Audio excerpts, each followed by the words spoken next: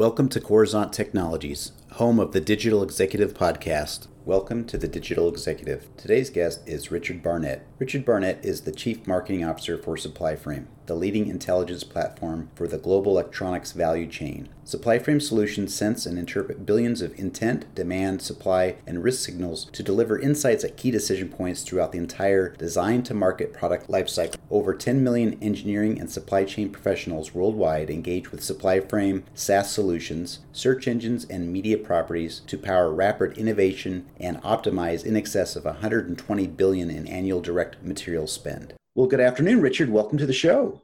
Thank you. Great to be here. I appreciate the opportunity today. Absolutely. This is exciting. My favorite part of the day is always doing a podcast and talking to a new guest on the show. So thank you again, Richard, for jumping on. So Richard, I do want to kind of walk through some things here with you. And I was looking at your bio. You certainly are a great addition to Supplyframe. Could you just share with us what companies look for when they're searching for a chief marketing officer? You bet. I think it depends a little bit, obviously, around the company's business model, where they are in their maturity. If they're early stage, obviously there's a different set of priorities than if you're scaling into new markets, or if you're kind of growing or competing in a mature market. And then obviously the most important distinction is if you're primarily in B2B in terms of selling products or services to other businesses or to consumer. In my case, I've always been in kind of the B2B world and have always enjoyed thinking about how to take enabling technologies, analytics capabilities that are transformative and deliver real business value to companies primarily in global manufacturing. So when I think about, the sort of new capabilities for CMOs in the B2B space, I think what we've seen over the last few years is a need to both be very much a partner with the senior leadership team around the overall business goals and objectives and defining and setting vision and strategy for growth in the future, and then working back to define campaigns and really use those valuable marketing investments in the most, with a really focus on ROI, or what we call ROMI, return on marketing investment. The interesting aspect in today's world was sort of, CMOs that have kind of grow up in different parts of either marketing or other parts of the organization is that you need to be a real synthetic thinker. You need to be good enough to understand creative and design and brand, but then very analytically driven around how to think through and segment a market and really iterate in a more agile process around campaigns that now go across multiple channels, right? So it's not just as simple as it used to be in some ways. You have to think and experiment like crazy, because ways to reach your target audience,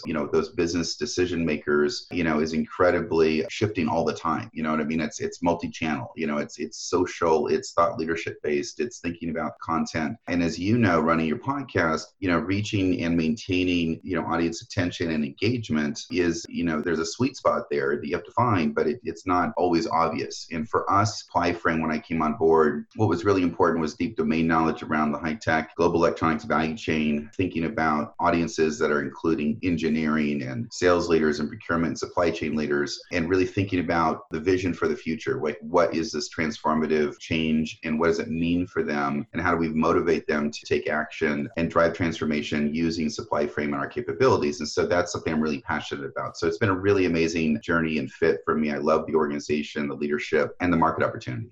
Thanks for sharing, Richard. I appreciate that. And of course, you're sharing some of your inside trade secrets on being a successful CMO. So I appreciate that. Let's talk just a little bit about your software. Your software is considered the leading intelligence platform for global electronics value chain. Could you just tell us a bit more about your product and why companies trust your product over the competition?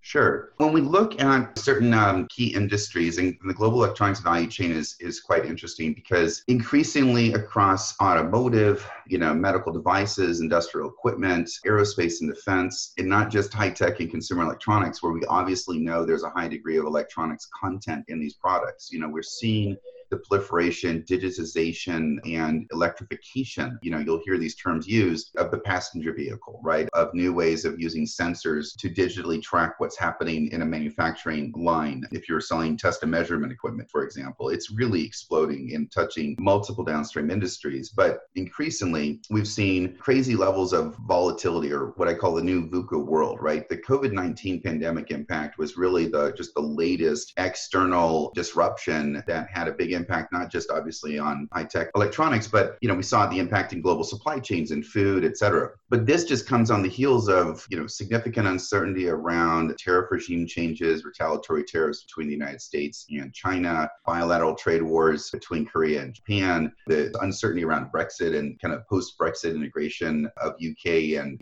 EU. We've seen volatility in key commodity markets because electronics are increasingly becoming shorter product life cycles. Increasing density of electronics in key products means increasing complexity. And all of this leads to this need to have an outside-in view of what's happening in the market, understanding. And for us, what we do is we combine uniquely intent, supply, demand, and risk signals. And then we're constantly looking at and measuring what's happening on multiple different levels at the supplier level, at the commodity group level, across key geographies in the context of both design cycles, which is when engineering teams are designing and building new products, as well as in the sourcing, procurement, and supply chains of leading global OEMs and their contract manufacturing partners and distributors. And there's billions of these signals that we're constantly sensing literally every day, every week. We engage with 10 million engineering and supply chain professionals through different vertical search engines, and their engineers are using our solutions to convert part information into 2D and 3D models. And, across that intent, we can see popularity trends. We can see what's happening with design cycles. And intent is really unique because it gives you a forward-looking view of what's actually happening in the market. In addition to looking at product availability, parts inventory, cost and price volatility, bringing that intelligence together in the context of key decisions that supply chain leaders, procurement leaders, component suppliers and semiconductor sales and marketing teams, they all need this outside-in intelligence to optimize how they go to market, how they reduce risk in their products, and how they respond to uncertainty and demand in these global markets. And that's really what Supplyframe, we're in this unique position of being able to offer that intelligence to the global, not just high tech, but these global downstream industries as well. Our competitors are really it's hard to say that there's no one who's really competitive in exactly all aspects of what we do, but there are existing competitors that have maybe information for engineers that's based on part intelligence, or there are solutions for procurement and supply chain, broadly speaking, that are in the market, but no one's purpose built for the global electronics value chain like Supplyframe is. That's interesting. I appreciate you sharing kind of your unique edge over the competition, and that's very valuable. So thank you for sharing, Richard. So Richard, really what I like to dive in as part of this podcast, obviously we focus more on the technology side. So your product touts connections to the largest collection of vertical search engines and supply chain tools, right? Is there an underlying or emerging technology that you all are leveraging? We are. It's interesting. Many of our search engines, for example, take the best parametric part intelligence information, around standard electronic parts, like you can find and search on findchips.com, for example, which is one of the kind of most trusted and widely used vertical search engines for electronics components and information. But we also look at applying intelligence around bills of material and really optimize risk and trade-offs to cost in the new product introduction process of companies bringing products to market, and then taking that same intelligence into their strategic sourcing activities. And then also distributors are using us to optimize how to respond intelligently to customer requests for quotes for either products or parts or manufacturing. EMS companies, making decisions on how to source for their OEM customers, which is very common in high tech. And what's really interesting about what we're doing is we're taking and synthesizing relevant signal information, like I was just talking about, and putting in the context of key decisions. What's happened over the last, I would say, 5 to 8 years is that we now have access to more relevant data and information about, supply chain, suppliers, trends in the market, price, availability, engineering, and parametric data. Again, that's just constantly expanding, and it's way beyond any one human's ability to constantly track, monitor, and much less try to synthesize what's relevant to them in the context of what they're doing. So we use a lot of machine learning and different applied AI methods to look at analysis of clusters of large data sets, and then look at and measuring risk, for example, and having a composite indicator for risk for parts and risk for products. and then put that in the context of decisions around part selection, around new product design, around developing a sourcing strategy, which, in this COVID environment, for example, is incredibly important to look at the underlying risk of how much supply is concentrated in, say, China or other manufacturing locations that might be impacted and may have manufacturing shutdown, or understanding the ripple effect of the recovery process and changes in downstream demand. What does that mean around optimizing negotiations with key suppliers, or shifting or balancing, your sources of supply across multiple different suppliers to overall improve resiliency and reduce risk in the sourcing strategy or in the product design itself? To do that effectively today, you need an outside-in intelligence platform that's giving you that information, constantly updating it. It's always on, and it's pushing that intelligence at the point of decision. And that really requires a massive ability to constantly scale and manage large data sets, and then put that, understanding the relationship between changes in those data sets, and then understanding the decision-making process, in supply chain and engineering to optimize trade-off decisions, which now new professionals are trying to do, and more and more. Thank you. Appreciate that insight on what you're using to kind of stay ahead of the curve of global supply chain shifts and other technologies that are emerging. Richard, we talked a little bit about COVID, right? So in our current world of this pandemic, what do you have planned for 2020 or 2021 at this point as far as shifting or a new product or service? We all had to shift here, but what kind of shifts have you had to make? As a company, it's interesting. We sit and touch really the global electronics value chain. I mean, we're constantly sensing what's happening in China, what's happening in Europe, Latin America, not just North America, around manufacturing capacity. And we saw in almost real time China get back online to almost 95% manufacturing capacity. But we also saw the impact of having 30 to 45 days of a shutdown impact this ripple effect, right, on lead times and on product availability, part availability downstream. And what we've seen is the need, it's never been higher before for us to provide this intelligence that we were just talking about, particularly in the context of new product introduction. One of the things that we were able to do as a company is we have, as part of Supplyframe, we have a group in Pasadena, California. It's called Design Lab. And we actually have a prototype lab environment that allows entrepreneurs and engineers with new ideas to kind of go from early concept and idea to early prototype development. I mean, where we can actually build a limited number of prototype devices, and we can use all the intelligence that we're providing to de-risk or provide intelligence around, managing a design bill of material, and then helping those teams source those actual parts, in their design. Well, when COVID happened, part of our Design Lab team works also with JPL, Jet Propulsion Lab, as a division of NASA that's also in Pasadena. And the JPL team was really passionate about participating in some way to address the ventilator shortage that everyone was experiencing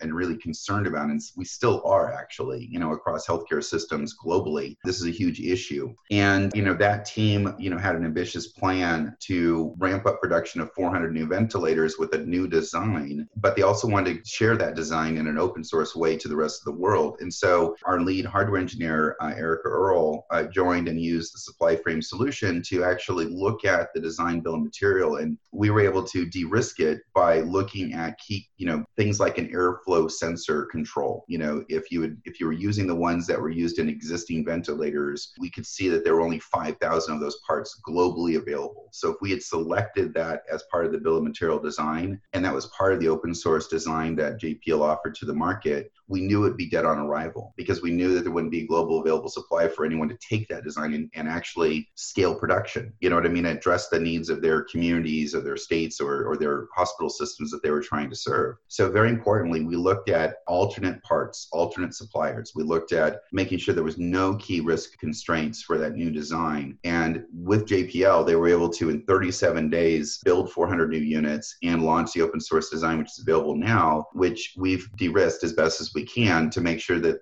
as it's launched, anyone who's going to take that design is going to be able to, scale production fairly quickly and not face any key constraints. And that little example of collaboration and co-innovation is just really a small example of what many companies and many sort of global manufacturers need to shift their focus, which is to, instead of seeking cost efficiency or seeking highest quality in design, the new kind of balancing act is to actually inject highly intelligent resiliency at the point of design. So meaning whether you're in a regulated industry like medical devices or you're in a really short product life cycle, consumer electronics, it's all about designing at the point of design those alternate parts, those alternate suppliers with as much intelligence as possible to make those supply chains resilient, because 60 to 80% of the life cycle cost and risk of a new product is kind of locked in at the design phase, right? So if you don't get it right there, then it has this massive downstream ripple effect. It's kind of where you're setting the stage, so to speak, for risk and the success of that product if something else happens in the global supply chain. And that's really what we're focused on with our customers, is how do we further design resiliency and balance against just cost efficiency and create essentially more agility and efficiency for our customers that can future-proof them for other shocks to the system that, could be more COVID outbreaks. It could be something we just can't even forecast right now. And you're absolutely right about resiliency. I think that's so key in this, not only global market, but the shifting market due to the pandemic. So I think that's great. And I know that there's a lot of tools out there that we can leverage as far as machine learning, predictive modeling that might just give you that extra edge on the forecasting, which is hard to do these days. Richard, this is the key part of the podcast here is people want to learn more a little bit about you and maybe a way you can help them in their careers. Can you share something from your career experience that would be helpful for those either looking to grow their career, break into marketing, or even join a startup? You bet. I think that's a great question and one that I'm very thoughtful of because I've thought a lot about my career direction, which is a bit unique as I've navigated new opportunities, but also, managing really high potential talent, and working with a great set of talent in my career over time. And, my background and my experience was a little bit unique in that I really focused on being very well balanced. And so I kind of started off in the software, industry, supply chain software, and took on opportunities to be an industry leader, which is this kind of intersection between industry marketing and sort of business development. So I managed kind of a high-tech global vertical at i2 Technologies, and then took an opportunity to go to Japan and start up i2 Japan and grow that business both in Asia Pacific and the Japan local market. And that was probably one of my first, significant growth moments, because being a relatively young manager from the West who didn't speak Japanese fluently and managing a team of roughly 10 Japanese and 10 foreign team members, you had to get really good very quickly around, thinking about how to bring that team together and dealing with a lot of cultural, dimensions, as well as a really dynamic, fast-growing market. And we were very successful. But one of the things I learned there that's always played out in my career is the need to set vision, to empower others to be excellent in their zones of activity, but constantly orchestrate and communicate very effectively. And I think that's kind of started there. But, in my career, I've also taken on the role of carrying a bag and being a, individual contributor, sales executive. And then, I've both done my own startup and worked in 2 other early stage companies, as well as worked at, for example, Microsoft, and seen companies that operate at scale with a global footprint. And, I think that that's made me just a better CMO, because I can think and have a reference model kind of outside in around best practices and how to build a strategy or processes for scale, thinking about the future. But I'm also scrappy enough to really think about what are the immediate goals in a very agile way, be creative, but very, very focused or on execution. It's okay early on in your career to proactively go into sales for a little while or go into another function if that you feel like that would balance you out, because it'll come back around later, particularly in marketing, to make you a really effective leader. Experience and background, I think that's really good. And I think that's something you want to, really proactively seek and take some risk in your career early on. The last comment that I would say around, joining a startup is that the first startup experience that someone may take on, if they haven't organically had that experience or joined a team, but they're looking to join one, is you got to be careful that you don't know what you don't know. There's a different mindset. There's a different level of risk. There's a different level of agility that's required to be effective in most startup environments that are early stage, let's say before a Series A funding or a Series B funding for sure. And there's also this kind of illusion that, particularly in Silicon Valley area, area that if you're not in a startup, then you're not going to be wildly successful, because we always hear about these, big event stories that people have and their successes, and they don't really understand that the statistics are kind of against them. That there's a risk factor that 70 to 90% of those startups, depending on their stage of entry, will fail. And so you really have to have clarity around risk and what it is that you're going to experience there with that team and learn like crazy. It's an amazing learning opportunity, but it's not necessarily guaranteed success. And for me personally, I've got some good scar tissues from, learning from my own startup experience and working with early stage companies. And it's made me, really a great leader. There's some lessons learned there. They're intense, but it's not a linear path to success. Thank you, Richard, for sharing that. I know that our audience would love to take those tidbits, especially those that are looking to either join a startup or grow their marketing career. So I really appreciate that. Richard, I just want to personally thank you. It was a pleasure having you on the show today, and I look forward to speaking with you real soon. Thank you so much for the opportunity to speak with you. I really enjoyed the conversation. Bye for now.